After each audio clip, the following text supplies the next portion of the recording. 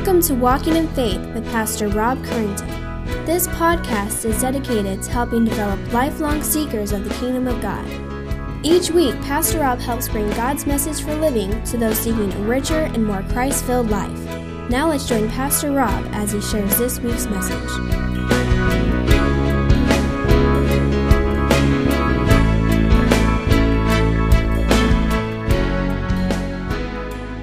God's grace here is in full display in all of its glorious wonders in today's passage in Galatians.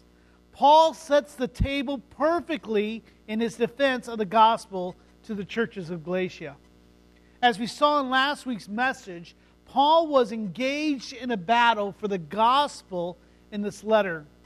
He is writing to counter the false teaching of the Judaizers who were undermining the central New Testament doctrine of justification by faith. The Judaizers were Jews who were spreading the dangerous teachings that Gentiles must first become Jewish proselytes and submit to all of the Mosaic law before they become Christians, specifically the Mosaic law of circumcision. Shocked by the Galatians' openness to this damning heresy, Paul wrote this letter to defend justification by faith. And we studied that last week. If you'd like to hear that, it is on the website, or you can go to iTunes and Google or type in Walking by Faith. Is that what it's Walking in Faith? In Faith. And you can find that. He wants to warn these churches of the dire consequence of abandoning this essential doctrine that we are saved or made right with God by the obedience of Christ.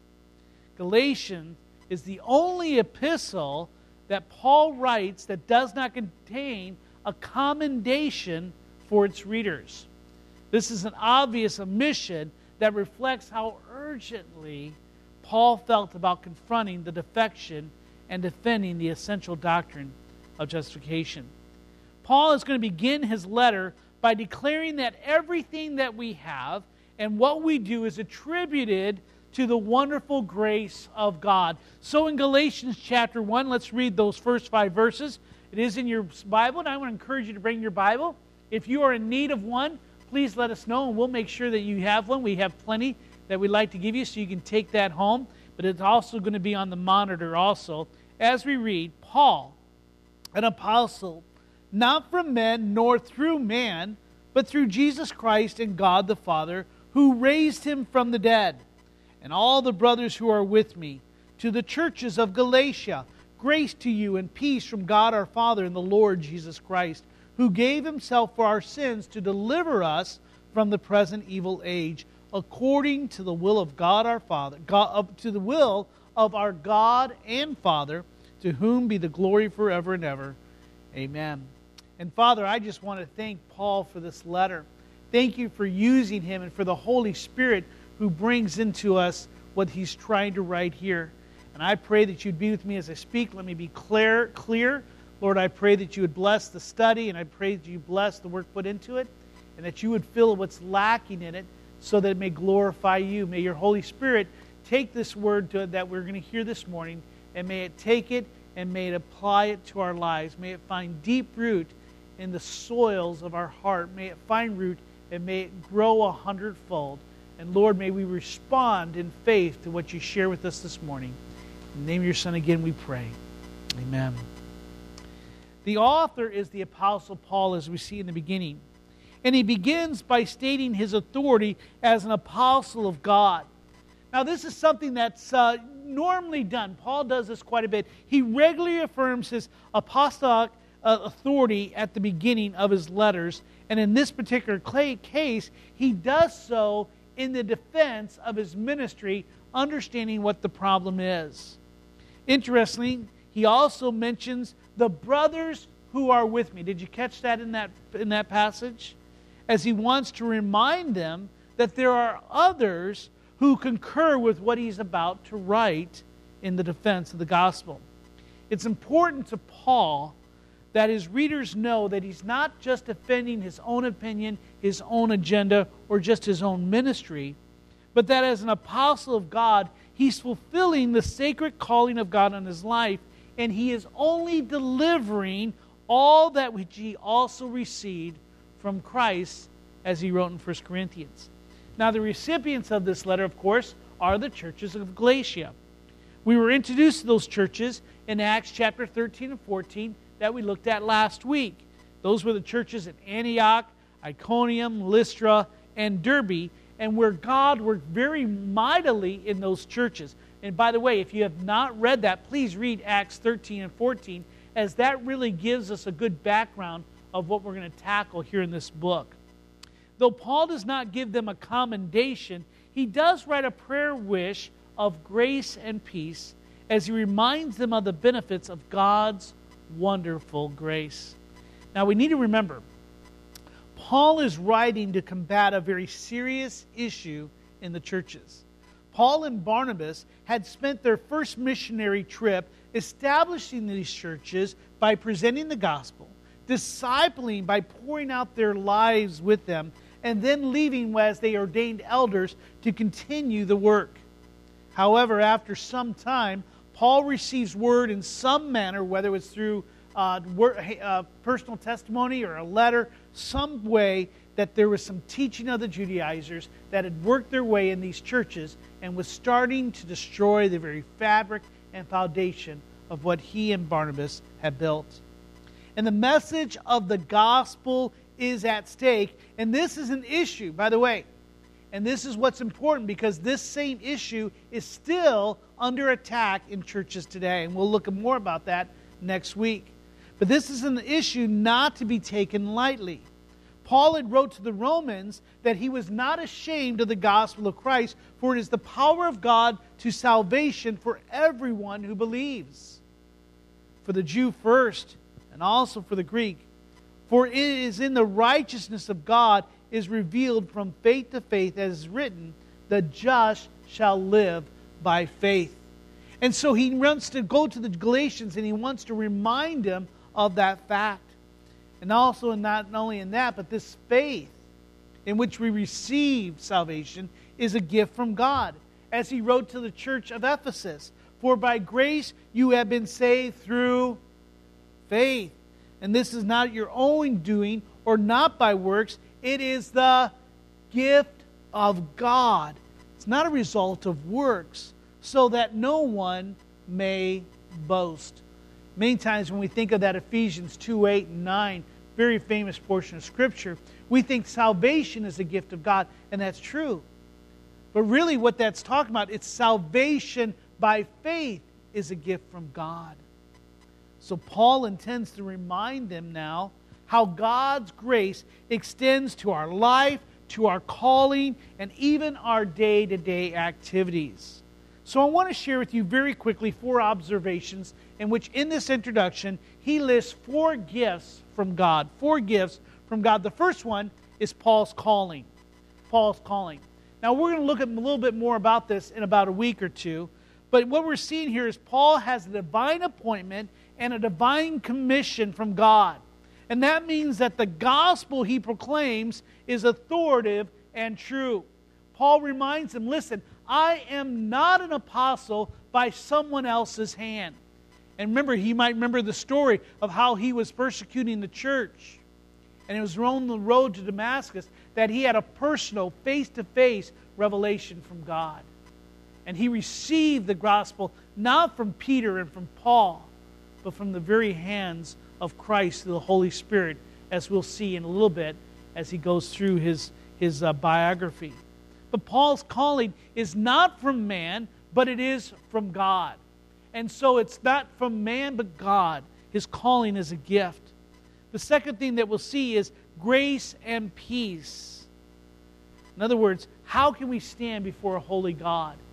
It's interesting that he gives them these 2 things, because in and of itself, how can the Galatians ever stand before a holy God in grace and peace? Even his typical greeting is attacking the Judaizers' legalistic system. If salvation is by works, as they claim, it's not of grace and cannot result in peace, since no one can be sure he has enough good works to be eternally secure.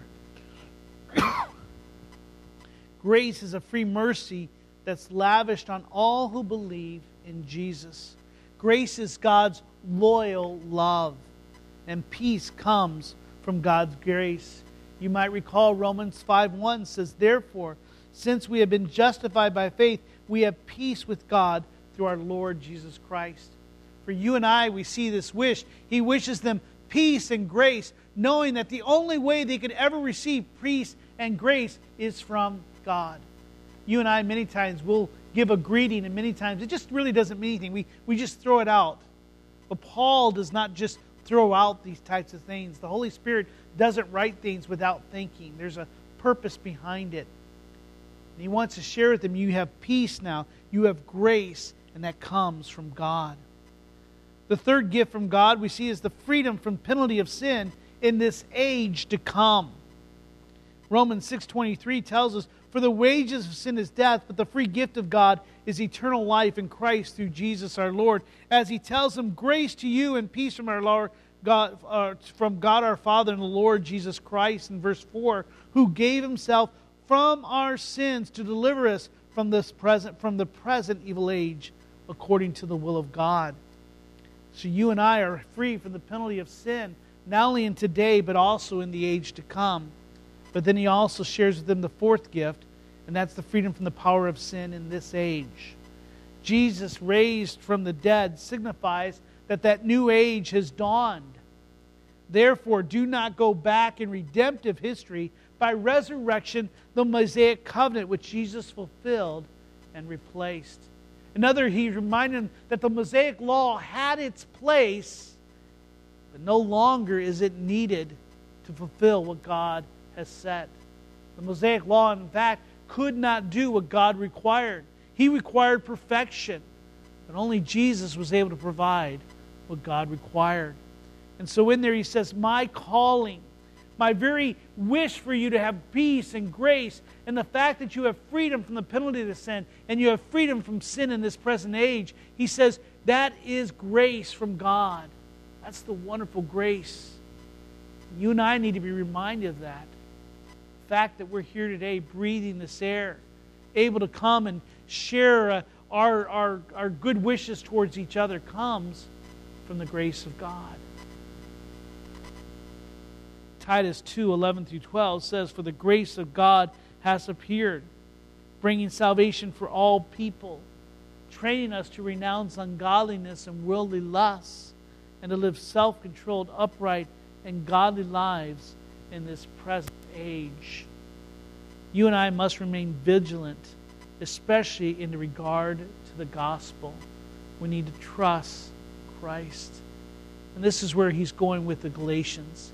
He said, you've easily, so quickly, you've moved away from that which is wonderful. And we do the same thing. There's many times those of us, we desire to follow Christ, and we make that decision, and then we find ourselves on the gun-ho until eventually you find ourselves struggling with sin, fighting things, and we forget the wonderful gifts from God. It's like a man who marries the bride of his dreams, only to find himself going back to all the things he was before. He forgets what manner of creature he is. And you and I need to be careful. We need to be vigilant in this present age. This is a difficult age. The fact that Christ has been raised from the dead and He ascended to heaven tells us that this age is at a close, or is at a close. We need to remember that God's grace abides on us here this morning. And I want to share with you something here that's very important for us to understand. That this grace here is different. This grace here that He's given to the Galatians, that He's reminding them of what we have, is not a grace that's given to everyone. And I want to share with you, there is a grace in which everyone receives. We call it common grace. Common grace is very simple, something that God gives to everyone.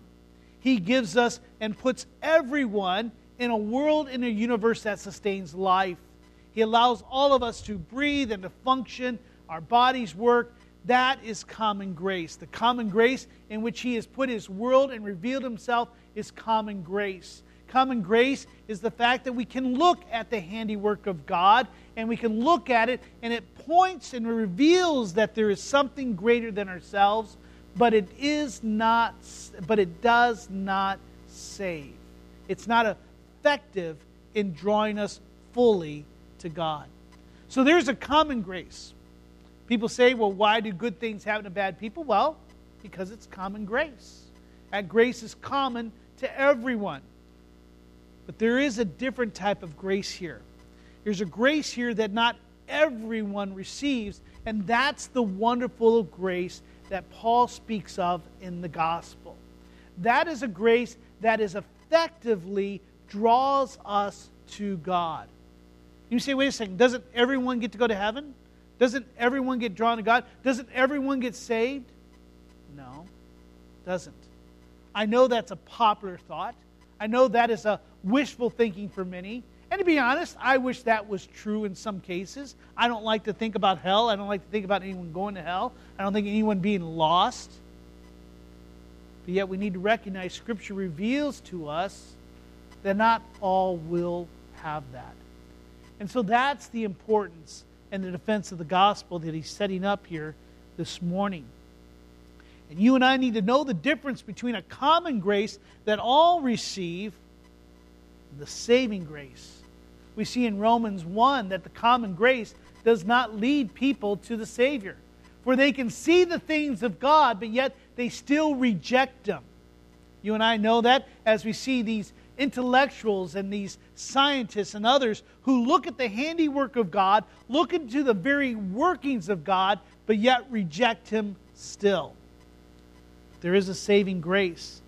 And there's 3 facts that I want you to know this morning about saving grace. The first one's already up there for you. And it's in verses 3 and 4 of Galatians. If you have your Bible, go back to it, because I want to read that, and I didn't put that on the screen. So 3 and 4, let's just read that.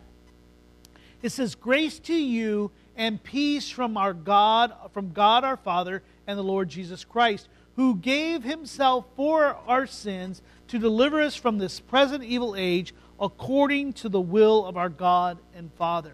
3 facts. The first one, as we just saw, is that grace comes from the will of God.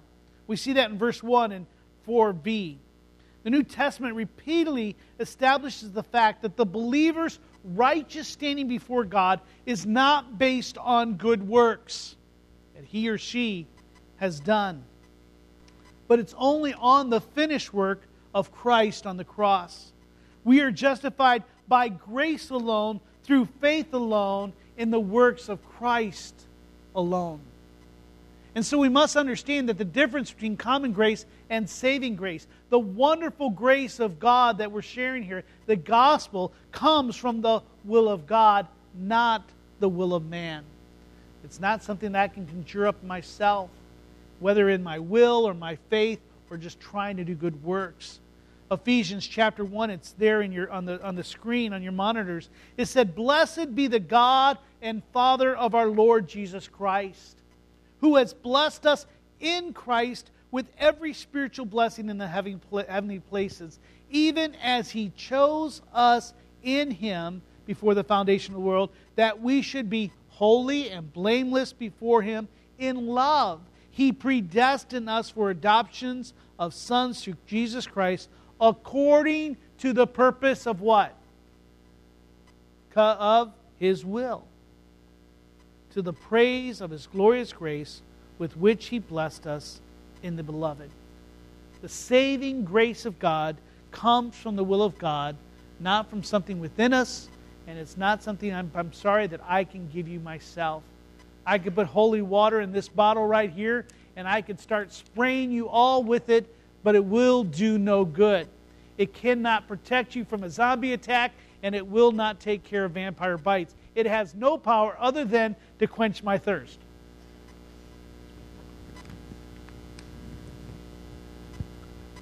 But grace comes from the will of God, not through any sacrament, not through any blessing from man, but only from the will of God. The second point that you and I also have to understand, and this is where it gets difficult, and that's point number 2, is grace, saving grace, comes to those chosen by God. Now we saw that in this last verse, where it says He chose us in Him before the foundation of the world. It's a doctrine called election. Now he speaks more about this in the book of Ephesians. We're only getting a glimmer of the look here. But I do want to tackle it because that's the wonderful thing about God's grace. And you'll see that there's a term that most of us do not like. Most of us people, we start to put up our crosses when we hear this term. But it is a doctrinal term and is a term that God has revealed to us. And that is of election. You see, election is an act of God before creation. So when you turn to Genesis 1:1 and you say, in the beginning, God created, you know that that was not His first work in this present age or the age prior.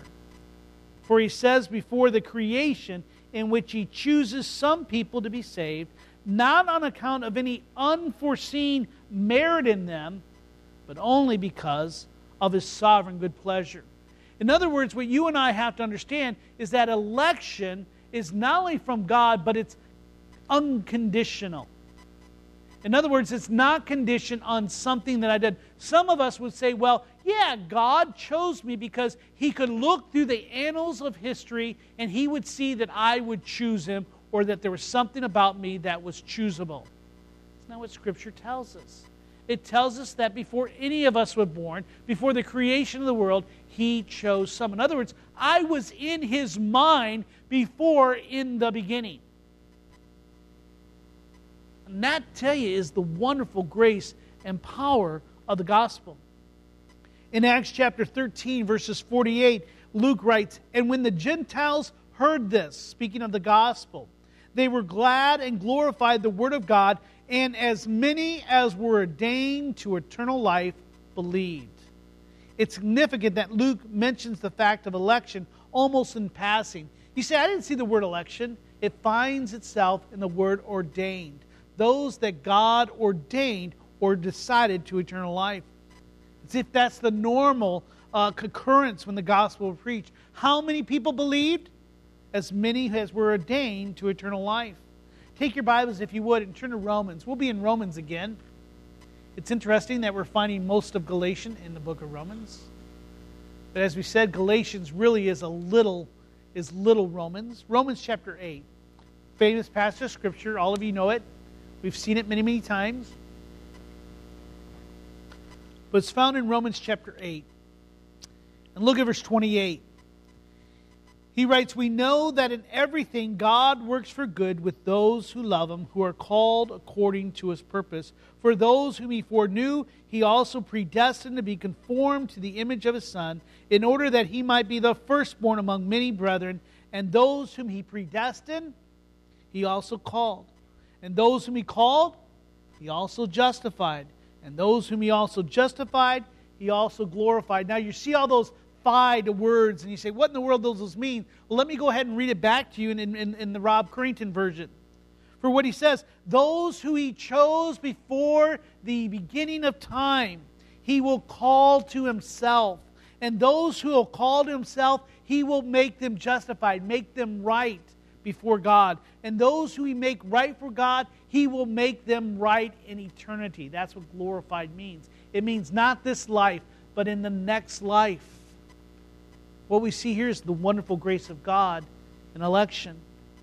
Paul, in his letter to the Romans, when talking about God choosing Jacob and not Esau, speaking of those two twins, he says it was not because of anything that Jacob or Esau had done, but simply in order that God's purpose of election might continue. You're in Romans 8, turn to Romans 9. It might be a page, it might be across the page. Romans chapter 9. Let's look what he says in verse 11. This is Paul through the Holy Spirit. "Though they were not yet born and had done nothing either good or bad, in order that God's purpose of election might continue, not because of works, but because of His call," she was told, speaking of Rebekah, "the elder will serve the younger. As is written, Jacob I loved, but Esau I hated," using a bit of hyperbole to share how much His love is and what His saving grace is. In other words, in those times, the elder would be the one who would receive the birthright and receive all the blessings. The youngest son really received nothing, really, in those times. And as those two twins were fighting each other, Esau winds up being born. They're twins, right? Am I right? I'm getting my stories a little bit confused here. Esau is born, but yet God says Jacob, the younger, is the one who I've chosen. And you and I understand that. Even though our hearts and our initial reaction is, I don't like election, you and I understand it. Abraham was chosen out of all the nations. Was Abraham a good man? No, he was an idol worshiper. But God chose Abraham out of everyone to be his son. So Abraham has two children, Ishmael and Isaac. Who was first? Ishmael. Who was second? Isaac. Which one did God choose? Isaac. We see it in the same thing. Esau, Jacob. God chooses Jacob.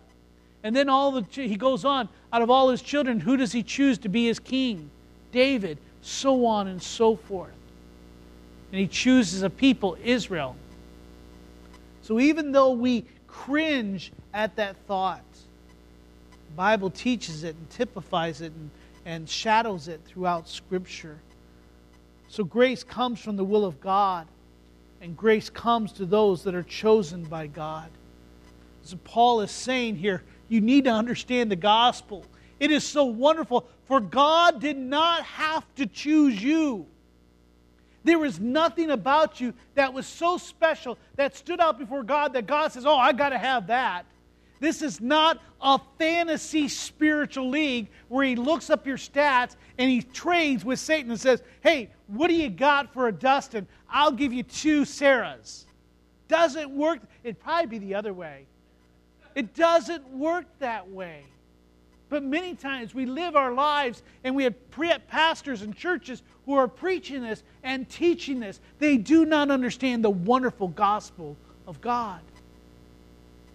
Grace comes to those that are chosen by God, which leads us to the third wonderful grace of saving grace. Saving grace comes not through me, not through my good works. It doesn't come through my lineage because my grandmother was a Christian. It doesn't come because I was baptized as a little child or I went forward at a vacation Bible school. But that wonderful, saving grace of God comes through the self-giving of Jesus. As it says, Jesus who gave himself for us. Look at it in the monitors, John chapter 1, verses 14.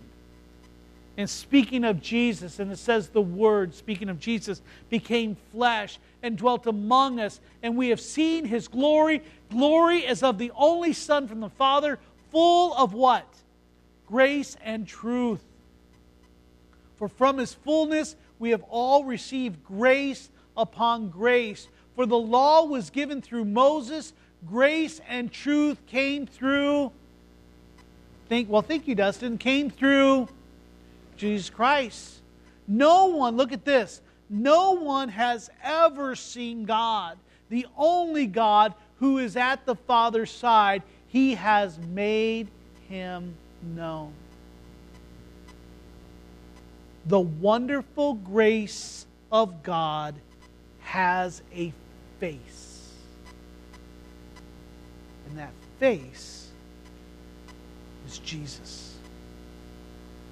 That's what he writes in Colossians. That Jesus is the visible expression or image of an invisible God. Do we want to know the wonderful grace of God? Then let me introduce you to Jesus, the self-giving one. So is grace cheap? No, it cost. We talked about that earlier.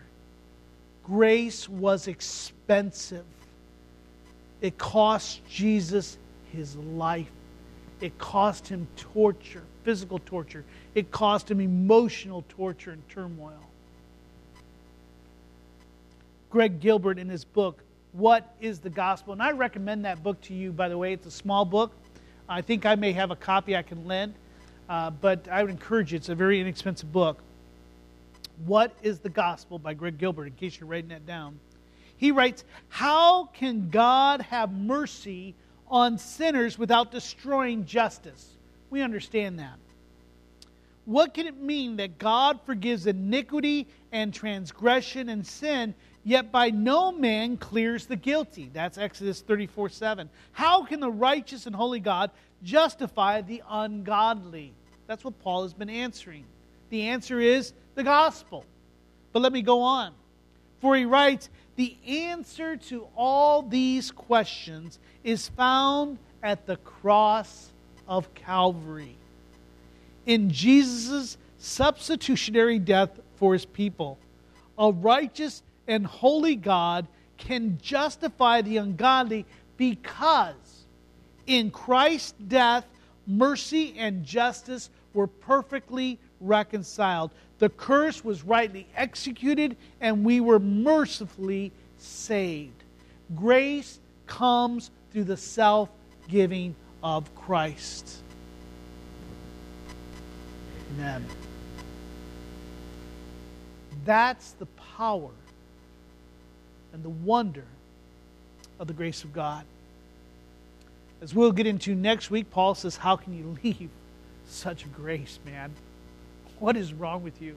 And I'd have to ask the same thing. How about you? Have you left this grace? Are you just living in cheap grace, thinking it doesn't cost, that it's of your own, and that you determined it? Then you don't understand the wonderful grace of God. Because it comes from the will of God in which He chooses us and says it comes at a heavy price.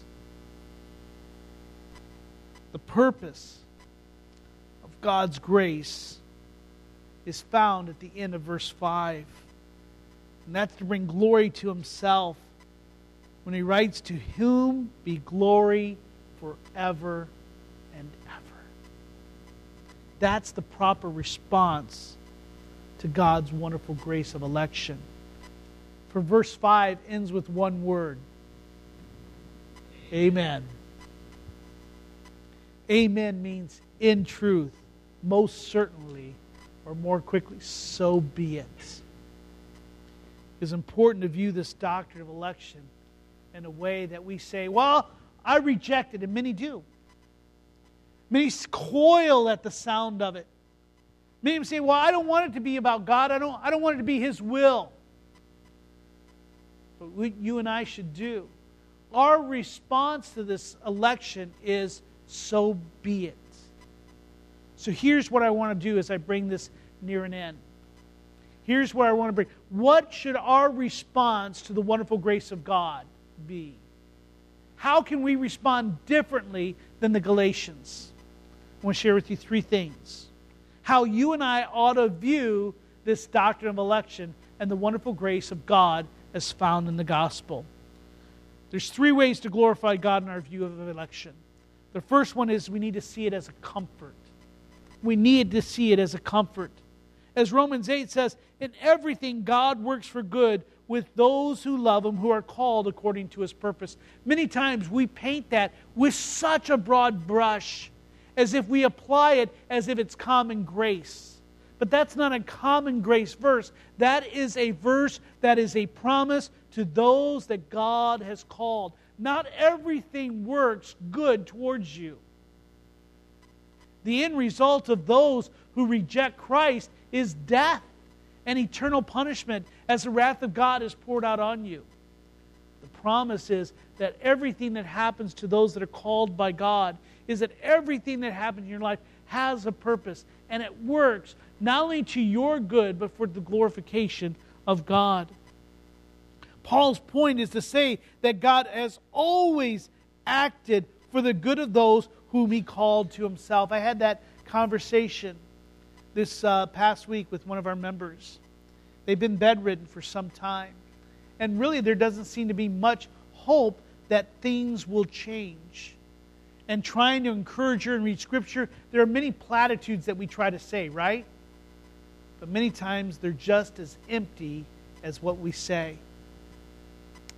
Finally, I just read some prayer and we were praying with her and I had to say, now listen, this is what you need to understand. is that what is happening to you is some of the consequences maybe of some of your decisions. But in the end, we must recognize that if we believe in a good, wise God, then this position in your life is not only in a good, wise decision, but it's God's best for you. Now, that's very difficult for you and I to understand. Because you and I, sometimes right now, maybe here in your life, you are undergoing a struggle that you cannot understand. You're undergoing something that is just devastating your life and maybe your family. Maybe it's something that seems so powerful, it seems like it just continually hits you and drives you further and further in the ground. You feel like Wile E. Coyote, and you feel like no matter what I grab, just when I taste victory, it blows up in my hand, or I find that I'm just in thin air and falling to the ground. For those that have submitted themselves to the Lordship of Christ, let me tell you this. Wherever you are in your life right now is not only good and wise, but it's the best that God has for you. It is the best. It says, God looks off and says, what's the best thing that I can do? And God says, I'm going to take this. Now, how do you say that to someone who's suffering and never going to be able to walk again? How do you say that to a young girl who's suffering through leukemia, or someone who is struggling in life? The fact that it's a comfort that God's will is to choose this for us. And even that, it's by the grace of God I go. The second reason that way that we glorify God is as we view this doctrine, the grace of God, not only as a comfort, but as a reason to praise God. And that's what calls us to do. David, many times as he was writing his Psalms, and he was lamenting his life. My enemies surround me. My life, I despair of life itself. It seemed as David himself struggled with depression, and probably did in his type of life and what God has called him to. But yet he still sees himself as God's chosen king. But yet it was crushing him to the point that he had difficulty breathing and sometimes even despaired of God. Oh God, let me see you. Let me see victory. Let me see the way out. Maybe that's been your prayer. But what David always said in it, he says, even in this weakness, even in this despair, let my lips speak your praise. If you find yourself in a place that you do not like, in a place that is uncomfortable, in a place that is difficult and is painful, here's what you're to do. You're to praise God. Lord, help me get through it. Lord, thank you for watching over me. Lord, thank you for giving this to me. That seems odd, right? We like to thank God for all the good things. But isn't Job that said, should we receive good from God and not evil? The Lord giveth, the Lord taketh away. Anybody want to finish? Blessed be the name of the Lord. So as a comfort and as a reason to praise God, if we understand this doctrine of election this way, if we understand the gospel this way, God's grace this way, it diminishes any pride that you and I might feel if we thought that our salvation, if we thought that our goodness was due to something good in us or something for which we receive credit. For God gets the glory. So we can glorify God by seeing comfort, or seeing election as a comfort and as a reason to praise God. And thirdly, as an encouragement to evangelism. And I think that's what's missing here in our services, in our church, is you and I are not encouraged to evangelize. And I say that to my shame, that I have not done that in my own life. Paul says, I endure everything for the sake of the elect, that they also may obtain salvation in Christ Jesus with its eternal glory, he says in 2 Timothy 2:10. He knows that God has chosen some people to be saved, and he sees this as an encouragement to preach the gospel, even if it means enduring great suffering. Election is Paul's guaranteed that there will be some success for his evangelism. For he knows that some of the people he speaks to will be part of the elect, and they will believe the gospel and will be saved.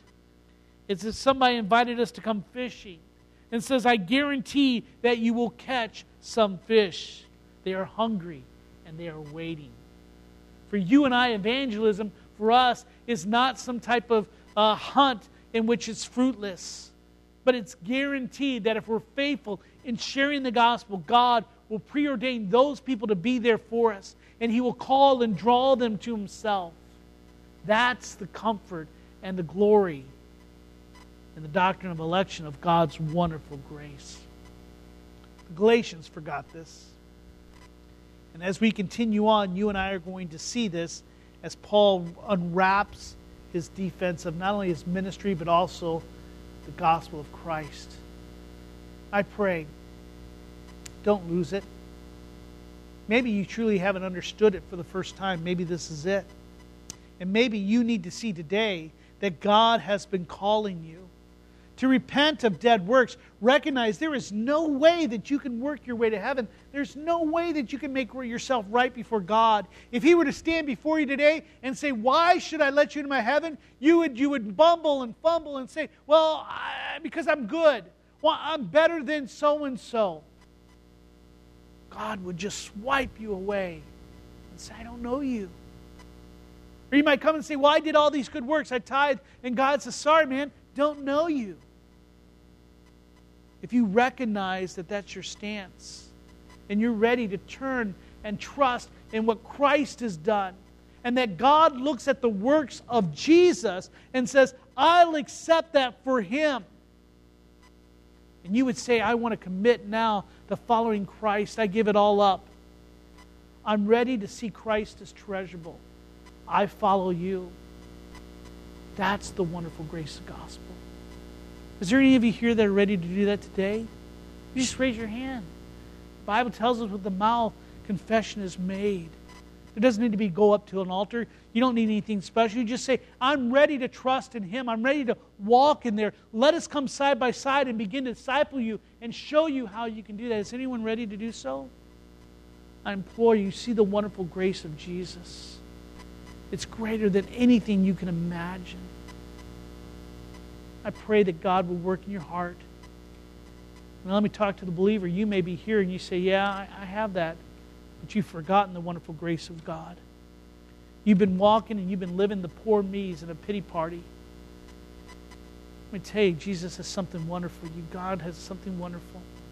Your calling, the grace and peace, your rightness with God, your penalty from the sin of death, and also the freedom to walk outside the power of sin is the wonderful grace of God. Walk in it, enjoy it, swim in it. Let it express itself in words of praise and gratitude and glory. Let it be so, Lord. I'd like to end with one of my favorite hymns. I know I say this all the time about hymns, but this is definitely one of my favorite. It's called The Wonderful Grace of Jesus. I won't sing it for you. I'll spare you that. But it says, the wonderful grace of Jesus, greater than all my sin. How shall my tongue describe it? Where shall its praise begin? Taking away my burden, setting my spirit free, for the wonderful God, or wonderful grace of Jesus, rescues me.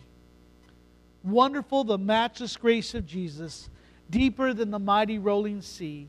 Wonderful grace, all sufficient for me, broader than the scope of my transgression, greater far than all my sin and shame. Oh, magnify the precious name of Jesus. Anyone know how it ends? Praise His name. Father, let us do so this morning. Thank you for the wonderful gospel and grace of God. Thank you for sending your Son. Lord, may it be life-changing. May we see our calling. May we see the life-giving expression of the Spirit in our lives. Father, let us not be dead to the gospel and to your grace. And Father, may we not set it aside as some plaything that no longer needed. But Lord, let us embrace it. Let us dress ourselves into it. Let us swim in it. Let us drown ourselves in it. in the fact that with that grace, Father, by your will, you have chose us to yourself, that we may glorify you. Thank you for that. In your name we pray. And all God's people said, amen. We hope you have enjoyed this week's Walking in Faith podcast. We encourage you to share this podcast with others in order to help spread God's message to all those in need. If you have any questions or comments, we would love to hear from you. Email us at walkinginfaith@orangevilla.org. You can help us spread this podcast by writing a review at iTunes. And don't forget to visit us online at orangevilla.org. There you will find more information about our ministry, as well as share your thoughts, submit prayer requests, and find out how you can help others to grow in God's love. Until next week, may God bless you in everything you do.